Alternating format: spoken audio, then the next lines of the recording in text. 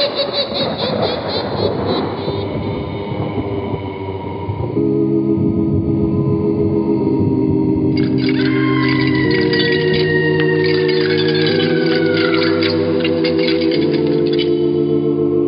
Mysterious Old Radio Listening Society podcast.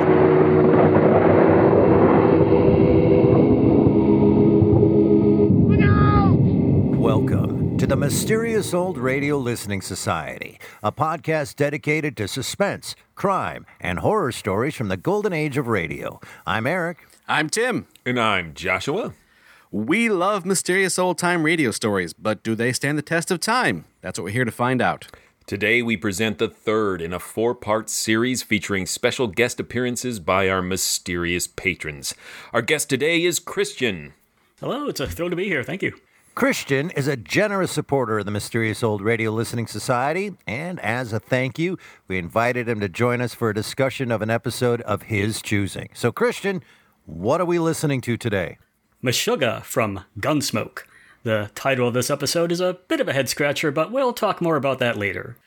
Gunsmoke aired on CBS Radio from April 1952 to June 1961, but the origin of the series can be traced back to 1948.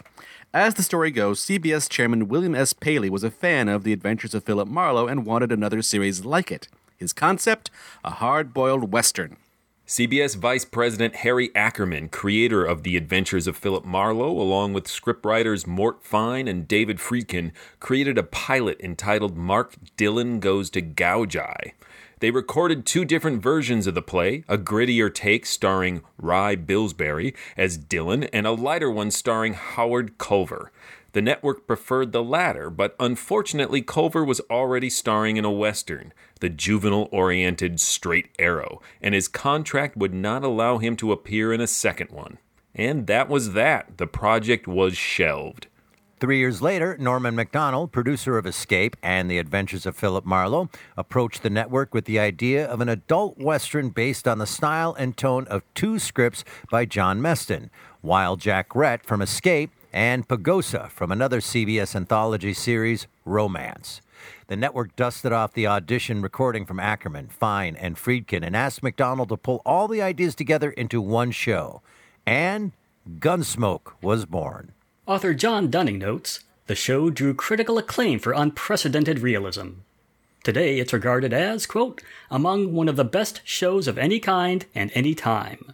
If you want to learn more about the history of Gunsmoke, we highly recommend episode 90 of James Scully's excellent podcast, Breaking Walls. We'll link to it in the show notes. Meshough was written by Anthony Ellis, who previously worked with Norm Macdonald on Escape. We featured many of Ellis's superb Escape scripts on this very podcast, including The Abominable Snowman, I Saw Myself Running, and A Study in Wax. In 1958, Ellis created his own Western series for CBS, Frontier Gentlemen. The short-lived series followed a British journalist as he roamed the western United States in search of news stories. Although Ellis never adapted Meshough for the Gunsmoke television series, he did adapt it for another lesser-known series, Dick Powell's Zane Grey Theater. The television version was renamed Village of Fear and starred David Niven and a young DeForest Kelley. And now, let's listen to Meshough from Gunsmoke, first aired February 21st, 1953. It's late at night, and a chill has set in. You're alone, and the only light you see is coming from an antique radio. Listen to the sounds coming from the speaker. Listen to the music, and listen to the voices.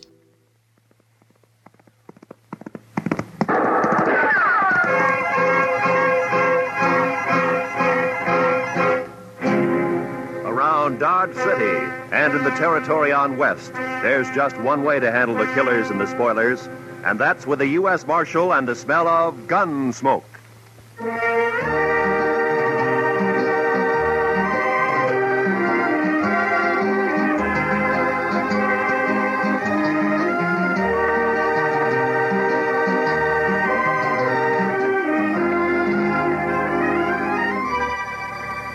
Gunsmoke, starring William Conrad.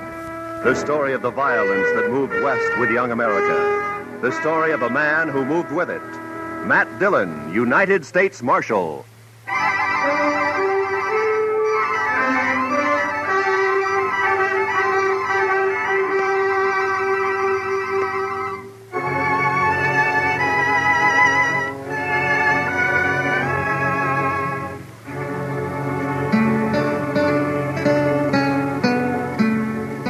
Chester and I had left Dodge about 9 that morning. It was a good day, clear with a snap in the air. The horses felt it too, and they wanted to move fast. Not in the lope that we were holding them to. Chester took a couple of deep breaths and liked what he smelled. It surely is a fine day, Mr. Dillon. A fine day. I had some government papers to take over to Bill Holton at the post office in Pierceville, a place about 40 miles west of Dodge. Chester and I figured we'd stop overnight and ride back the next day. We followed the trail along the Arkansas and stayed with it as it left the river at Cimarron and cut across the prairie. Looks like a big wagon train up ahead there at the crossing, Mr. Dillon. Yeah, sure looks like it, Chester.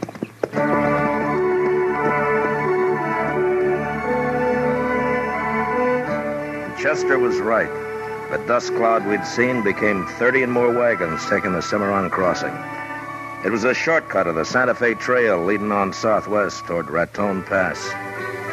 We passed them, and our trail swung back to the Arkansas again. We rested, watered the horses a couple of times, and by afternoon we could see the warehouse, the store, and the post office, and a few of the other buildings of the town. It wasn't a big place, Pierceville. Maybe 50 people regular living there. Funny. Oh? I don't know. It looks peculiar. Yeah? I just don't rightly know, sir. Just funny. It's peculiar. You mean nobody around? Yes, sir, that's what I was thinking. Yeah, that's what I thought.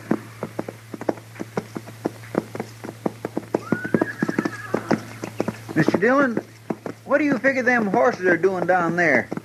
It ain't right they should wander around like that without it. Mr. Dillon, they got their saddles on, too.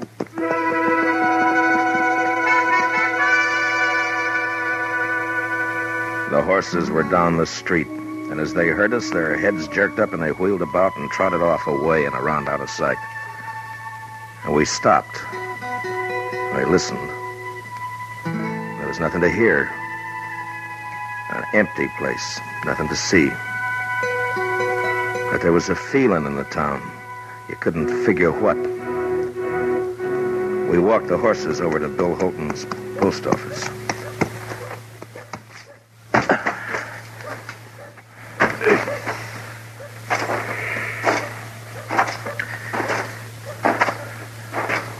You think maybe everybody in town is sick, Mr. Dillon? No. Or maybe dead? No, couldn't be that. No crows nor buzzards.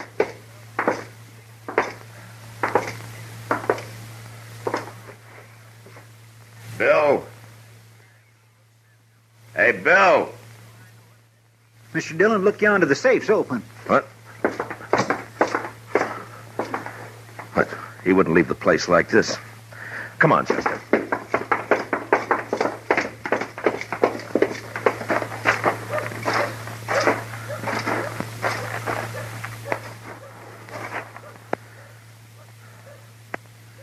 Sure is a funny thing, Mr. Dillon. I swear it gives me the willy-was. I never seen anything like it. Not a living soul in the Hold whole... it, Chester. Did you hear something? I'm not sure. Just wait a minute.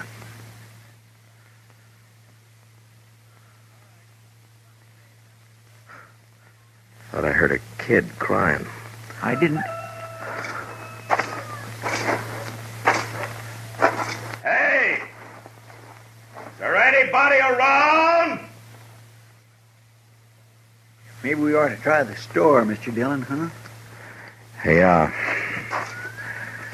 all right, keep your eyes open, Chester. Yes, sir. We'll take a look in the saloon first.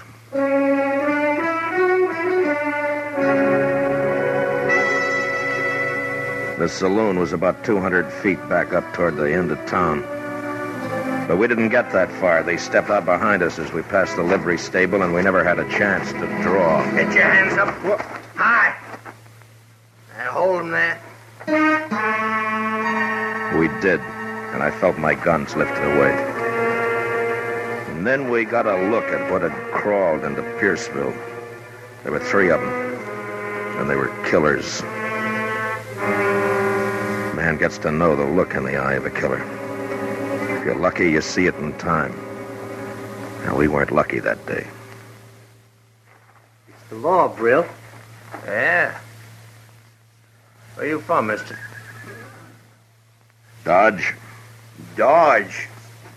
Hey, that's Dillon. No. It sure is. You Dillon? Marshal Dillon from Dodge? Yeah. Okay. You dirty... Shut up,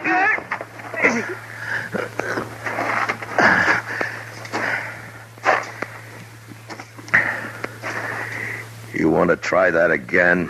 We will. Don't fret yourself about that, Dillon.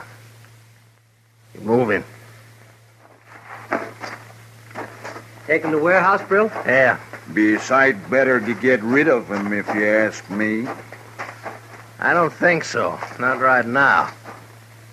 We might be able to help. I've always wanted a U.S. Marshal to help me. Listen, Will.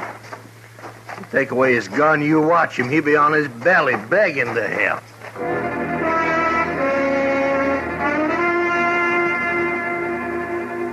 They took us to the warehouse, and we found out what had happened to the folks who lived in Pierceville. They were all in there. The kids, the 6-month-old baby, the women, and the men. Inside, there were 6 more hard-faced men leaning against the wall near the door, their guns held lazily in their hands. They'd taken over the whole town, and for some reason, they were holding it. Shut up! Every one of you! Shut up! Lady, told you to keep that kid quiet. You want me to do it for you?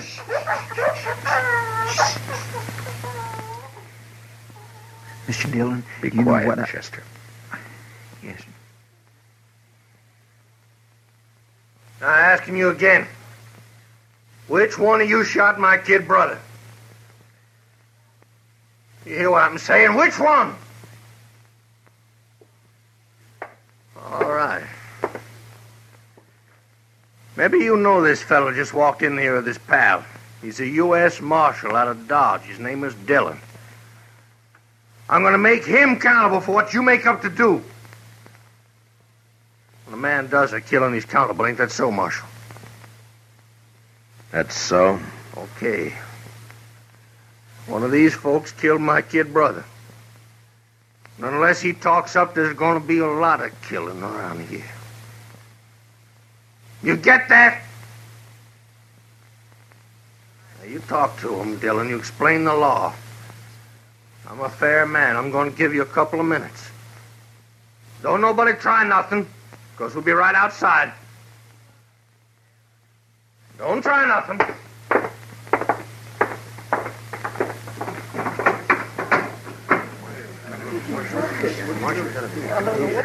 Chester, there's Bill Holton over there. Come on. Help us, Marshal. Marshal, please. Hi, Matt. How are you, Bill? Could be worse, I guess. Mr. Holton, your face. What'd they do to you? Oh, I was the first one they worked on. Will you tell us what's happened, Bill? Well, they rode in early this morning. Whole outfit. I figured them for trouble when I saw them. Straight off, I knew. A couple of them held me, knocked me around. The others grabbed 3 women, kind of for hostage, I guess. Brill, he's the leader. He cleaned out the safe. What about the killing? 3 or 4 of our boys came up, saw what was happening, started in shooting, and these snakes hauled the women folk over to the post office door and kept them in front for shields. Your boys stopped shooting then? Yeah, sure. Dropped the guns where they stood. Brill's kid brother was already dead then. Brill kind of went crazy, swore he'd kill the women, burn the town. Then the outfit rounded up a couple more women, and after that, everybody else. None of us wanted to see the women hurt. I guess we gave up too easy. On account of his brother, huh? He calls it murder. You heard. They've kept you locked up in here ever since. Yeah. He says he'll take us out 2 at a time and shoot us if we don't tell. Do you know who it was? No. Like I say, 3 or 4 fellas were shooting. Even they don't know which one of them it was. Listen, Marshal, I'm Dave Maxon. I got a place outside of town. Listen, we got to do something quick. Yeah, sure. Take it easy, will you? My wife, that's her over there. She's got the baby. We come in this morning to get something at the store. You got to do something. All right, Mr. Maxim. Now just take it easy, will you? Look, there's 30 of us. The men, we could rush them. Some of us would get killed. Now listen to me. We got to get to the marshal. I'm thinking all of us will get killed. And that's not the way. We got to do something. Yeah, I know.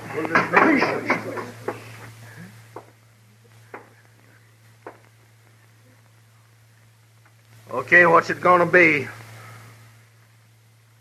Dillon, step over here.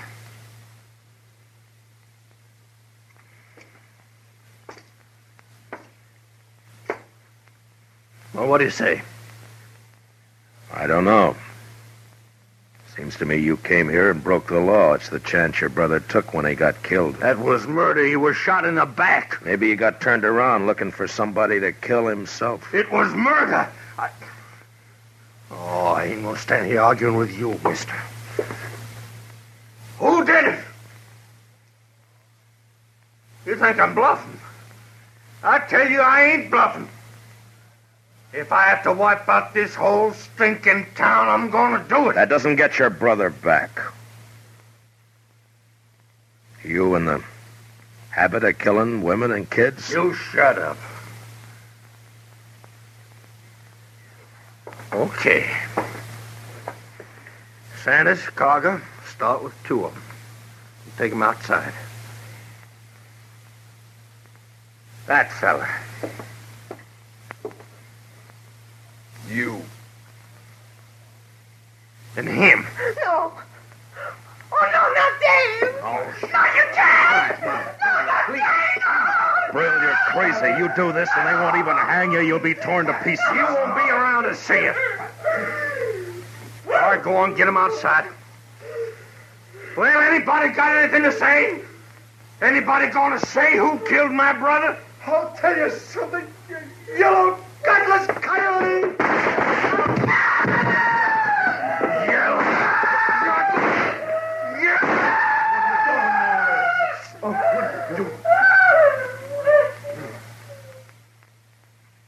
Anybody else?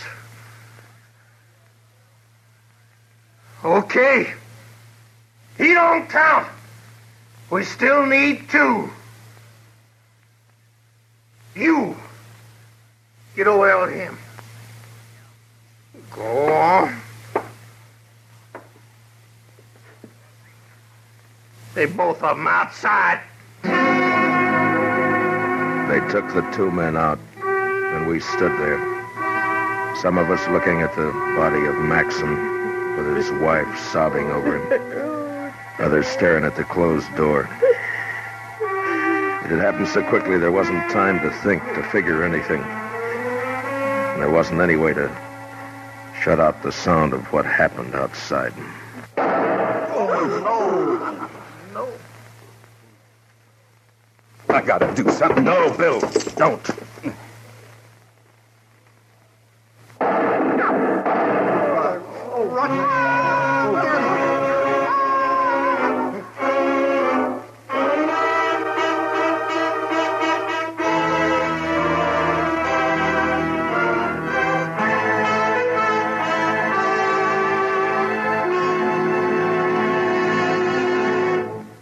We will return for the second act of Gunsmoke in just a moment. But first, a skid can be tragic if the road is wet or icy. A faulty windshield wiper that's a nuisance in a shower can be your nemesis in a snowstorm. The sum and substance of our message being, take extra care when you're driving under winter conditions. Make sure your car is prepared for winter, and then drive it with twice your usual caution. Now, for the second act of Gunsmoke.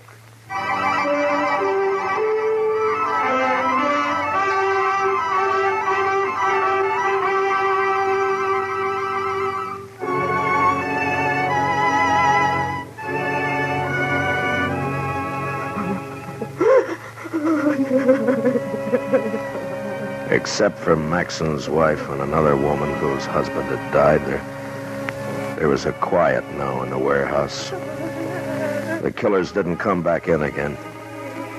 Maybe for what they'd done, they didn't have the nerve right then.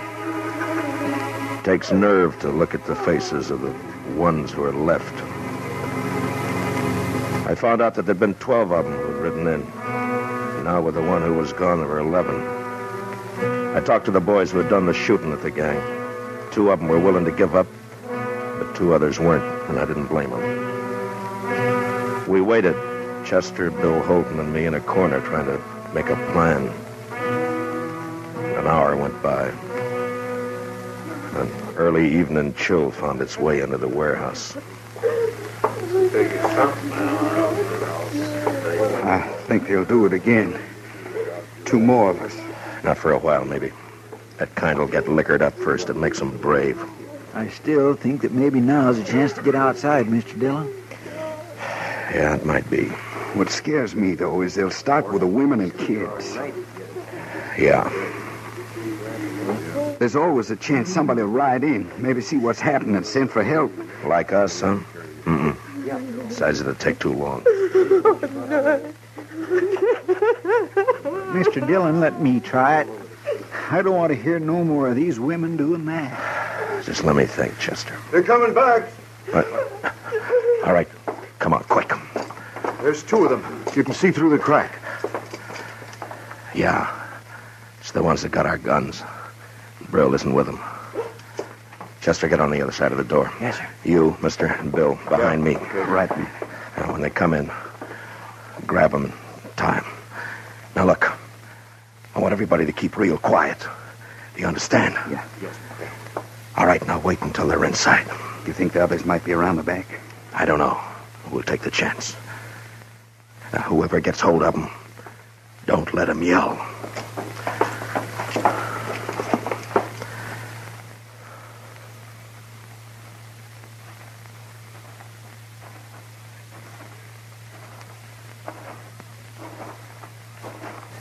Hey, let me have a drink, will you? Here. What do you think? What? In there. How should I know? Well, we shouldn't hang around too long. I figure we ought to start riding. Well, you know Brill. It was the kid. He thought a lot of them. Yeah.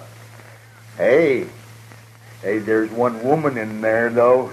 Did you see her? Tall one? Oh, no, with the old man, the pretty one, the little. Oh, yeah. Yeah. Maybe we get her out here and the others will talk. Might be. I ain't saying it will make them talk, but a lot of men in there are soft about women. What about Brill? Nah, he don't care. He wants to find out who killed the kid. Maybe we can get him to talk. Sure. Might be fun.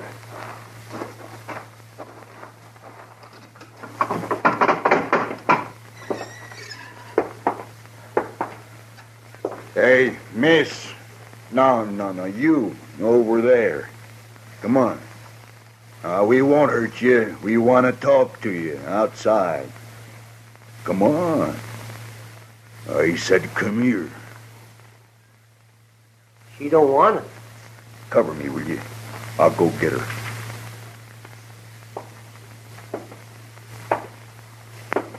All right, now.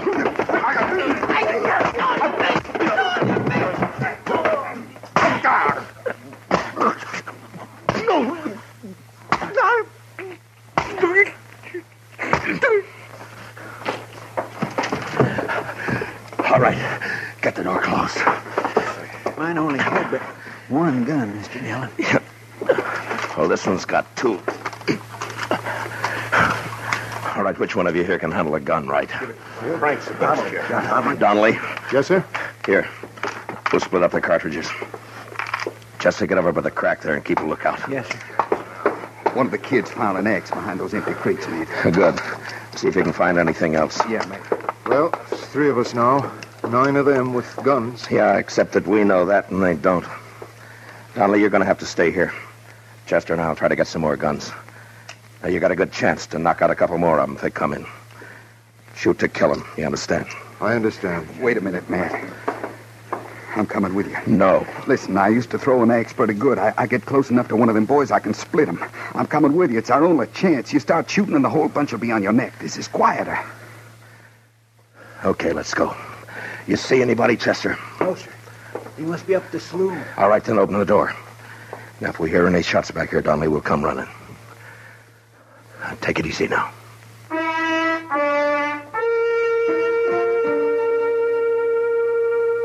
We got outside and made a run over to some dugouts. Up the street, we could hear the killers still drinking their courage back. If it had just been the three of us against them, we might have taken a chance, but with the women and kids in the warehouse, we couldn't do that. We'd have to pick them off if we could, one by one. And the first shot we fired, there was going to be trouble. Out to the left of the warehouse in the evening shade, I saw the bodies of the two men they'd shot down. A dog was moving around, whimpering. A couple of minutes went by, and then we started around the back and made our way up behind the saloon. If we get in by the back door, Mr. Dillon, you think we could surprise them? We can't take the chance, Chester. Not with only two guns. They get us, and you know what'll happen. Yes, sir. One of them's coming out. Look. Yeah? It's the fella shot Dave Maxon. He's heading this way. You think he's... Oh. Bill? Yeah? Think you can get him from here? A little closer, maybe. Not from here. He's got two guns on him. We need them. Stay in line with the post. We'll cover you. Okay.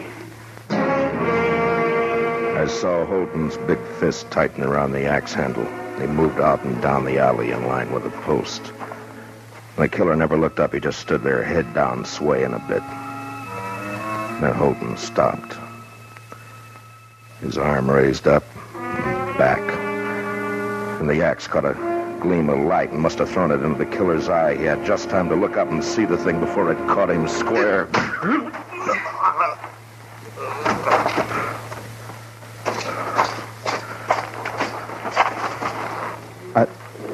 I haven't done that for a long time. I only throw at trees and boards. I never did it to a man before. I never killed a man like that. Chester, get the other gun. Yes, sir. All right, here. Here, Bill, take this. All right, we got 4 now. That ought to fix us. Now, look, I don't like what we're going to do, but it's the safest way. We go in there shooting, get them fast. In the leg, anywhere. Try not to kill, but don't give them a chance to shoot back. Yes, sir. Sure, man. You okay, Bill? You want to wait a minute? I'm okay. I'm telling you, I ain't leaving until the man killed my brother gets it the same way. No, sir, I won't hear that discussion. How long is that? Drink up, we'll go on back now and see if they change their mind. It's all right with me. Thinking Marshal Dillon out this time. Yeah. And that deputy. Yeah. Too many marshals around this country anyway. Sure.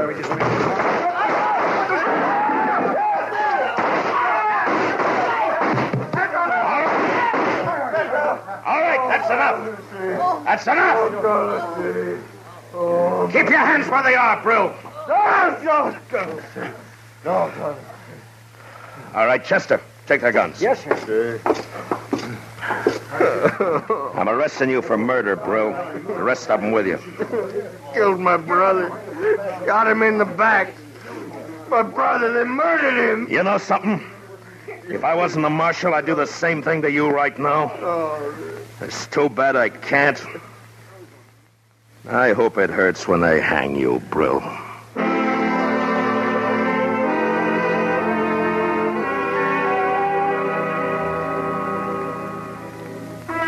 And it was over. And I got the feeling like it never happened, that there hadn't been time for it to happen. But the dead men's women knew that it wasn't a dream. The next day, a half a dozen of the fellows, Chester and myself, took the outlaws back to Dodge. Most of them had been hit back in the saloon. One died in Cimarron before we could get him to the dock. But not Brill. He was alive when he went to Hayes City with the rest of the boys. I was there when they tried him. And I was there when they hanged him.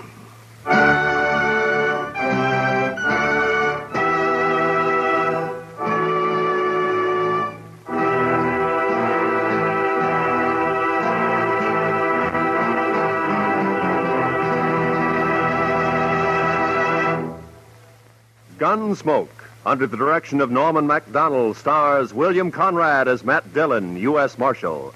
Tonight's story was specially written for Gunsmoke by Anthony Ellis, with music composed and conducted by Rex Corey. Featured in the cast were Lawrence Dobkin, Vic Perrin, Bob Sweeney, John Daner, Lou Krugman, Michael Ann Barrett, and Ted Bliss. Parley Bear is Chester. Gunsmoke is heard by our troops overseas through the facilities of the Armed Forces Radio Service. Join us again next week as Matt Dillon, U.S. Marshal, fights to bring law and order out of the wild violence of the West in Gunsmoke.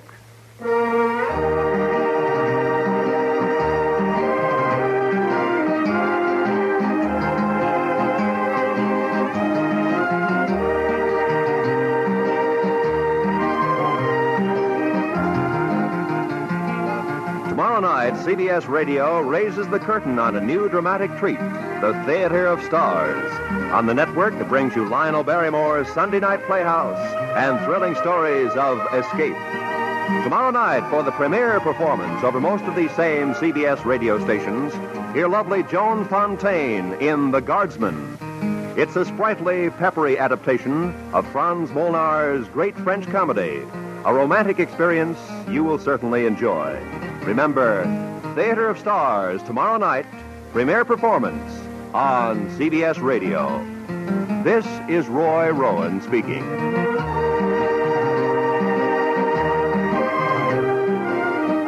America now listens to 105 million radio sets and listens most to the CBS Radio Network.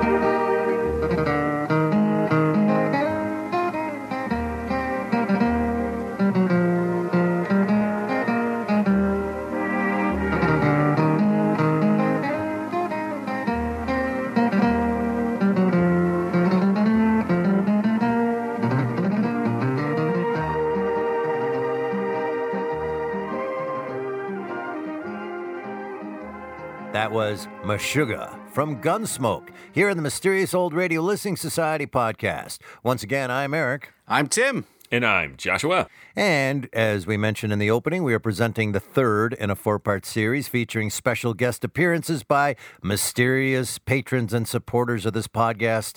And today, our guest is Christian. And welcome once again to the podcast, Christian. Thank you. Now, we'd like to know, you get approached and you're like, hey, you want to do this podcast with us? And you're like, yeah. And we're like, okay, why? And then you're like, cuz. And then I don't know how the conversation went. I had nothing to do with it. But at some point you were asked to bring an episode with you, and you did, and you brought this from Gunsmoke. Why? I had two considerations. One is that I wanted to bring a new series. New is in the sense that you haven't talked about it yet. And I've been listening to radio dramas for many years, but this specific episode of Gunsmoke is something I heard relatively recently. It was after I started listening to this podcast. And I was struck by what a different sort of feel it had compared to many of the other Gunsmokes I've heard.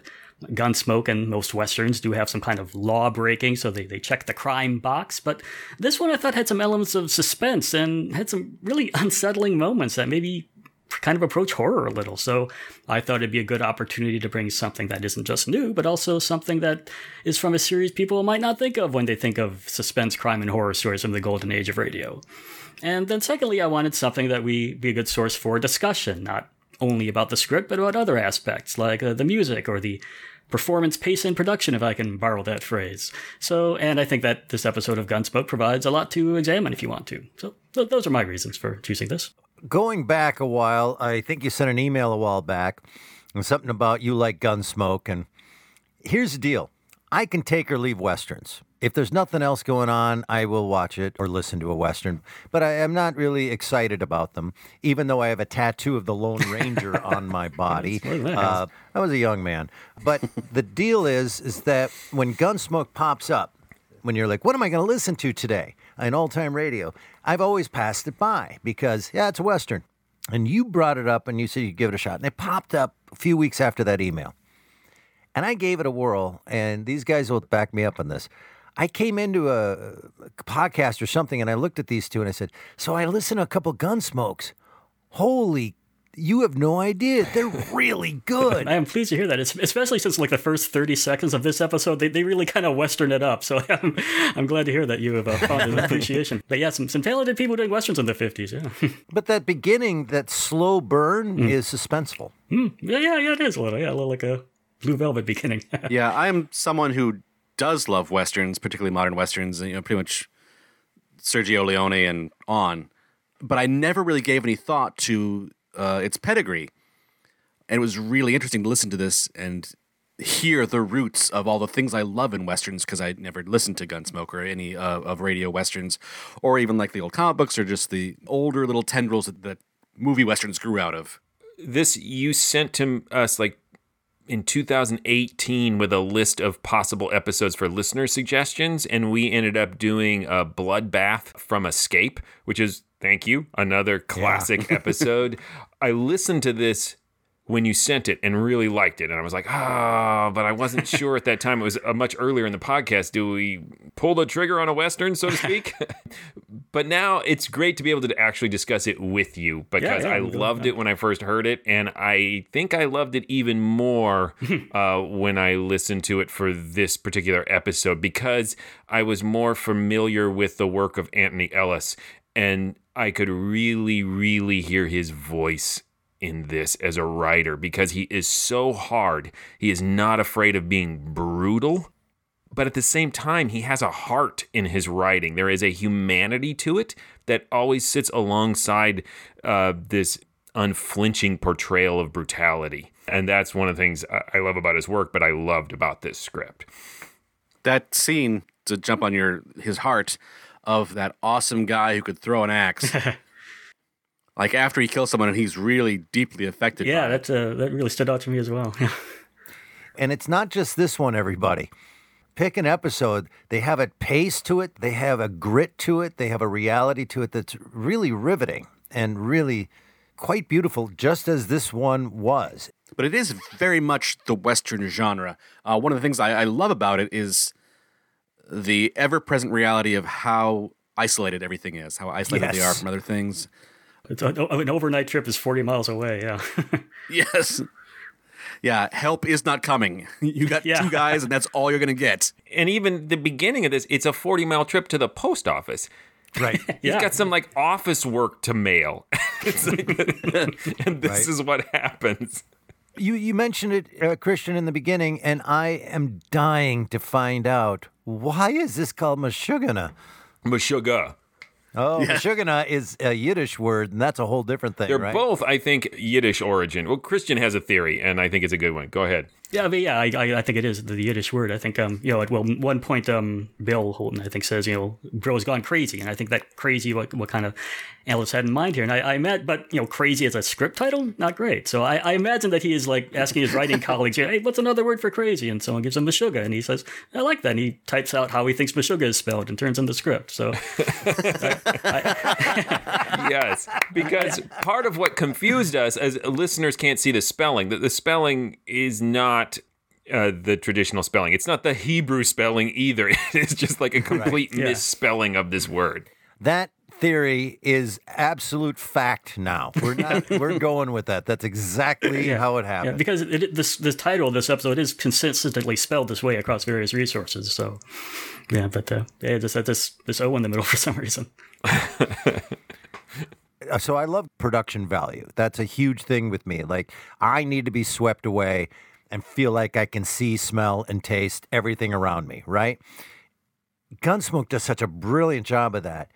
But that moment, it was 4 minutes of riding into an empty town and hearing the emptiness. I know that sounds ridiculous, but the willingness to be, when he says, shh, be quiet, and not just as a device to say we're listening, but to actually take the 7-8 seconds of silence and not be afraid of it, where then you start to picture what I'm doing now, which is they can't see in the podcast, but you can see them looking around and trying desperately to listen hard.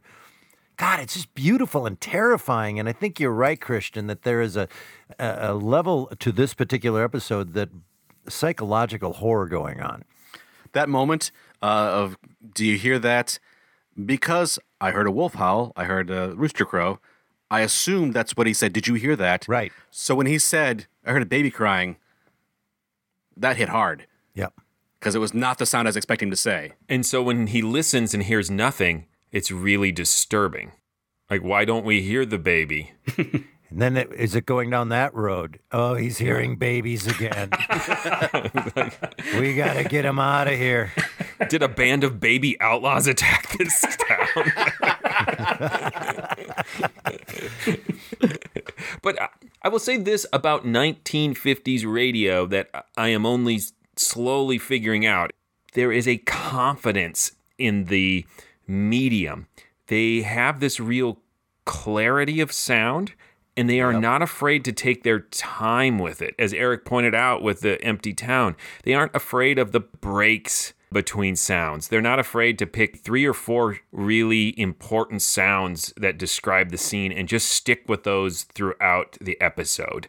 I think we heard a lot of that a couple of weeks ago when we listened to Brave New World from CBS Radio Workshop, and it had a lot of that just really clean, sharp clarity to everything. The other thing, Joshua, is that this is also about the time that theater started to change conversation style on stage from line to overlap to ums to embroiderment of lines to actual conversations. What I'm doing right there, the uhs. And it appears in radio. You hear it in X-1. In everything as you get into the 50s, it's just a different style of conversation and no fear of the silence. The only one I can think of going back a little further that attempted that was Quiet Please. Would not be afraid of a real conversational style, but absolutely right, Joshua, that confidence and that style change is so evident with everything you listen to right after about 1952. I have a small, insignificant detail to point out, of which I was completely wrong, but I was 100% convinced, and when I heard the voice of that hostage who had the wife and the baby, that it was Tony Curtis. I thought, oh my God, this is Tony Curtis. And I felt hurt when it wasn't. Not as hurt as he felt. Was he dressed like a woman? In my mind, yes. Yeah, I mean, that was another, really, when I was thinking of unsettling scenes, that was one of them. Just, those booming shots. He shot like 5 times, and, that screaming and the shocked silence and this, you don't count. I mean, that was, wow. I'm still taking 2 more. That the brutality of the killing, we get so used to, especially in Westerns, someone being killed and people moving on. The reality of those people being killed and the effect it has all the way up to Dylan. Like, all of them are like, oh my God, this is terrible. And to hear the wives crying and the pain and the horribleness of it, the reality of someone being shot in front of you is not exactly something that is pondered very much in a Western or in a lot of old-time radio, that it affects anybody. And that was long and drawn out. And the guy killing the other guy with the axe. That's brilliant writing. That's so real. How about the sound of that axe going in? Not pretty. And I mean, they carefully create this scenario in which that is really his only option. So while it's horrific, you feel for him in that moment because it was really a kill or be killed scenario. They are so meticulous with their, we have this many guns, we have this many bullets, I'll divide these up. If we shoot, we're going to attract attention. There are this many of them. That all those details just pull me along, and I'm super invested, and I pay attention, and I understand why they have to come with those acts. And when they go in, like, there's 8 drunk people in this bar, we have 2 guns each, I think we can do it now. There's no bravado here, right? Everything's really practical. They have to think about this very carefully, or they could die, and then everybody could die. And those stakes, like Tim said, are always there, all the way through.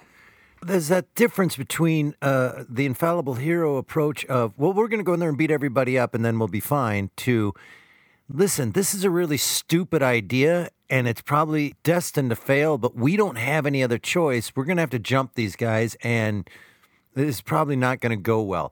And speaking of the jumping, that fight Foley, grotesque. Oh, man.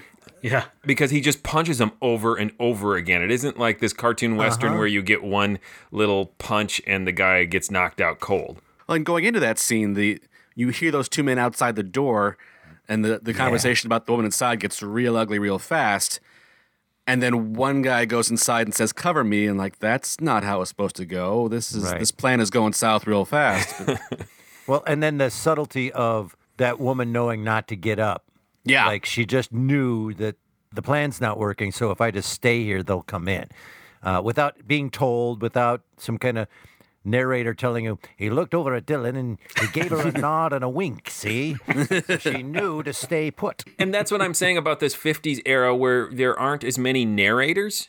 Because, again, I feel like they are comfortable with this medium and know the audience is going to understand it and they're going to follow along, and they give you something a lot more mature. They are assuming intelligence on the part of the listener, whereas sometimes earlier radio did not. They were worried that you would get lost.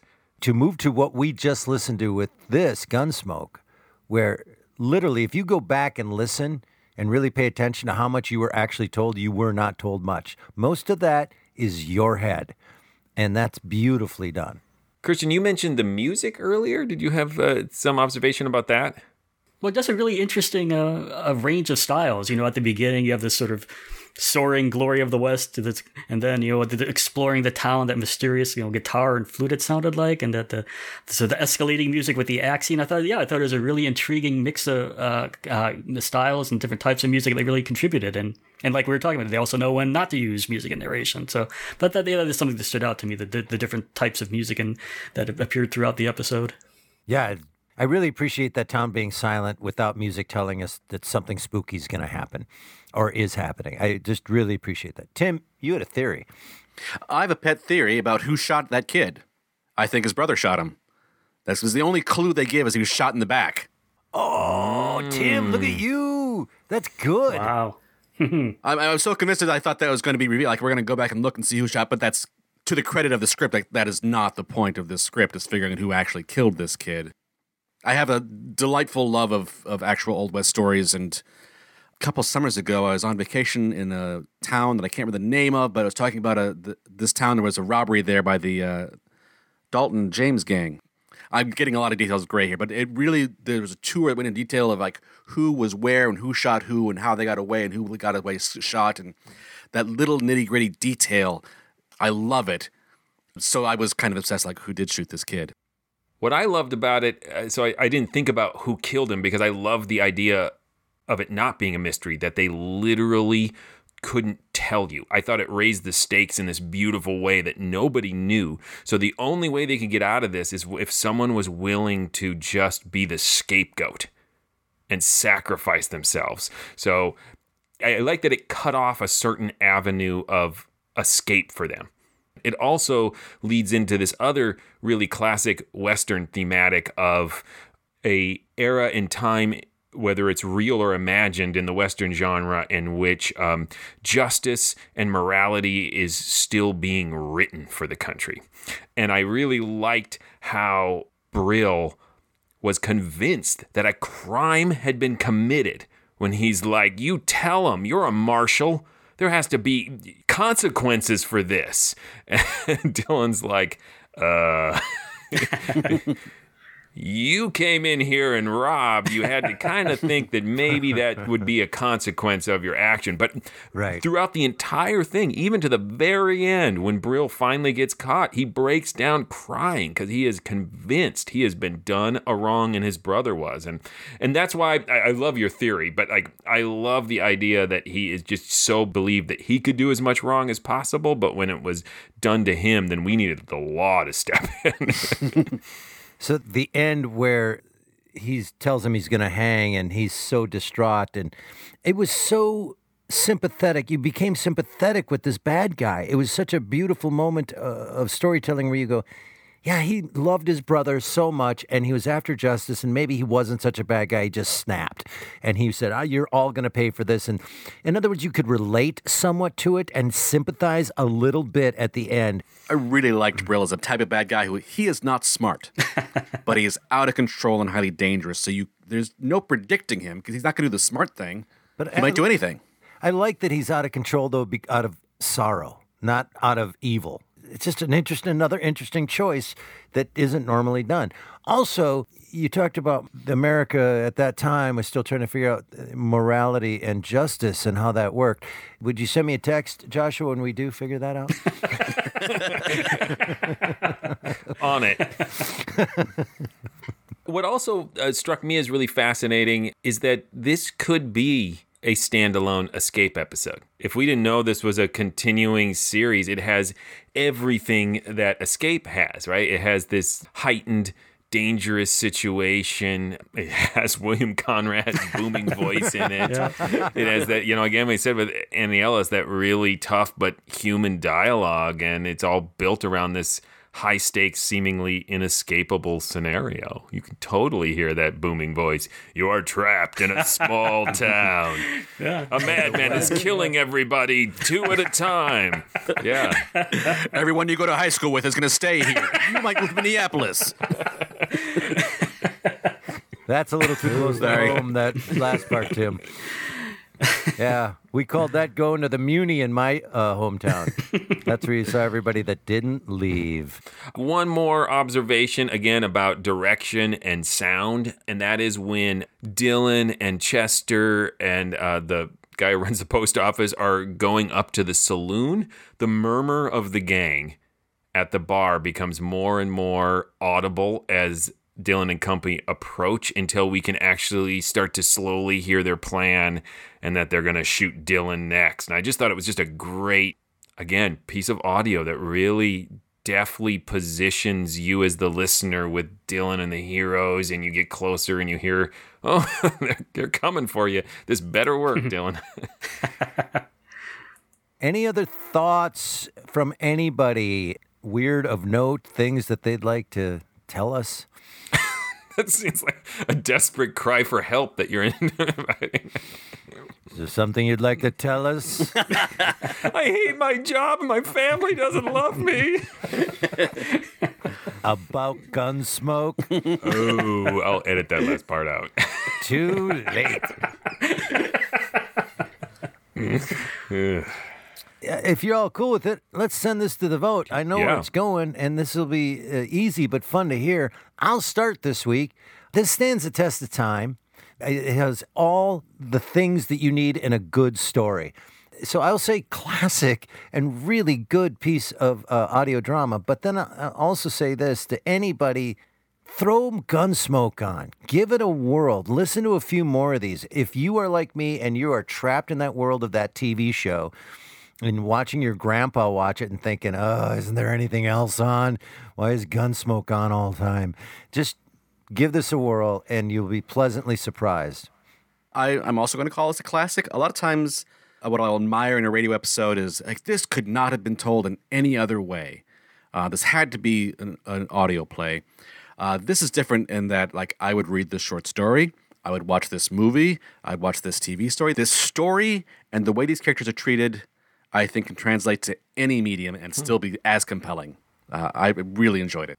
Yeah, it is definitely a classic for me. And, as this podcast has continued to go on and on, at first I think I kind of just called things classic willy-nilly as in I really liked it, but I've slowly developed my personal criteria, which is things like it's of high quality to be a classic, it's an outstanding example of the series it represents, it rewards multiple listens, it has the potential to transcend its time and place and speak to not just a modern listener but a listener who is maybe new to the dramatic radio art form. And I think it meets all those criteria. But for me personally, it also made me reevaluate Westerns as a genre, because unlike Tim, who really likes Westerns, unlike Eric, who feels like, meh, I'll take them or leave them, I really didn't like Westerns. I found them really unappealing. My father was a child of the 50s, so he loved Westerns, and when I was younger, he always tried to get me to watch them with him or watch Gunsmoke, and I was just a total jerk. And thought they were boring. I was the Star Wars generation and didn't have a spaceship in it, so I dismissed it all. But I actually, after I listened to this episode, I called my dad and said, I just listened to Gunsmoke. I'm doing this radio podcast. I love it. We got to listen to or watch some Gunsmoke together. So, and I now, like, some of my new favorite movies are Westerns, things like Johnny Guitar and 40 Guns. So, like, you opened up this whole new genre for me. So, yes, classic and a personal revelation. and that is exactly why, Joshua, your kids will hate Doctor Who. No, one loves it and the other one hates it. That is true. Christian, what's your vote? Oh, yeah. Well, yeah, I mean, I can't dispute the idea that it stands a test of time. I think the conversation's testament to that. The script, for the most part, stands a test of time. If it was written today, I think he might have done a little more with the female characters. Like, what if the widow was the one who threw the axe? How cool would that have been, right? Axe in one hand, baby in the other. Man, that would have been. But what if she got confused and accidentally threw the baby? Even better. Yeah. The baby holding the axe. Oh, yeah. Now we're getting somewhere. Tim, in the when we discussed the present tense episode of Escape, you talked about, you said you wound up admiring it more than enjoying it. And I actually, because I've listened to many Gunsmokes, I actually felt that way. I felt I sort of admired this one more than I enjoyed it. So it's I surprisingly, I don't know if I would call this a classic, just because, I recognize it as a great technical accomplishment. It's an excellent example of an effective audio drama, but I don't know, because I am familiar with Gunsmoke, there are others I sort of prefer. So I guess it's sort of how you personally define a classic. Maybe I might do that a little differently, but I'm definitely gratified to hear how you voted for it. So yeah. But yeah, I'm not trying to dismiss it as accomplishments, but yeah, it's just personal choice. So maybe I will listen to a lot more Gunsmoke. I've certainly listened to at least 4 or 5 other episodes at random, and this still stands out as one of my favorites. But it'll be interesting to see if it stands out because it was the first one that really kind of opened my eyes to it. 5 years from now, or remember we thought Matt Meshougah was good? What a load of crap. Right. I'll call my dad back and say, never mind. All right, Tim, tell him stuff. Please go visit ghoulishdelights.com, home of this podcast. You'll find other episodes there. You can vote in polls, share your own opinion of what these episodes, if they stand the test of time or not. You can comment on episodes. You can send us messages. You can link to our social media pages. Send us messages there. You can get a hold of us in all kinds of different ways. There's a link there to our Threadless store if you want some swag, and a link to our Patreon page. Yes, you too can be like Christian. You can support this podcast. I think he is a stellar role model. Go to patreon.com/themorals. We have all sorts of great stuff. Members only podcasts, monthly Zoom happy hours where we just all get together, listen to an old time radio show and discuss it. Kind of like this podcast, only in a far more informal, alcohol-soaked way. But it is a lot of fun. So please go to patreon.com/themorals. Old Time Radio Book Club. That's what it seems like to me. If you'd like to see us perform our theater productions of Old Time Radio, please do that. We do theatrical recreations of classic Old Time Radio, plus a lot of original work that we have been producing for the last 2 years. Our partner in our theatrical productions is Park Square Theater in St. Paul. And right now in January of 2021, we are doing our theatrical productions online, but you can still get tickets and see this work, hopefully. And very soon we'll be back on stage monthly at Park Square Theater. Go to parksquaretheater.org to get your tickets to see us. All that being said, Christian, thank you again so much for Gunsmoke. Thank you so much for being a Patreon and a supporter. We can't tell you how much we appreciate it. And thank you so much for being you, because you're awesome and cool, and we like you. Well, thank you. Yeah, this is a pleasure for me. I was really gratified to hear this feedback. I'm Joshua. I'm glad you saved this choice. So yeah, I enjoyed this a lot. I'm happy to support you guys. I think it's great what you're doing. So thank you, Eric. Thank you, Tim. Thank you, Joshua. You know, awesome. Notice I was first. Joshua, what's coming up next? Next, we have another mysterious patron. Evan will be joining us for an episode of Richard Diamond. Until then, look out! His concept, a hard-boiled Western. Sorry, that was a beer burp that came on up. Sorry about that. That's staying in. Yeah. You're really getting a peek behind the curtain here.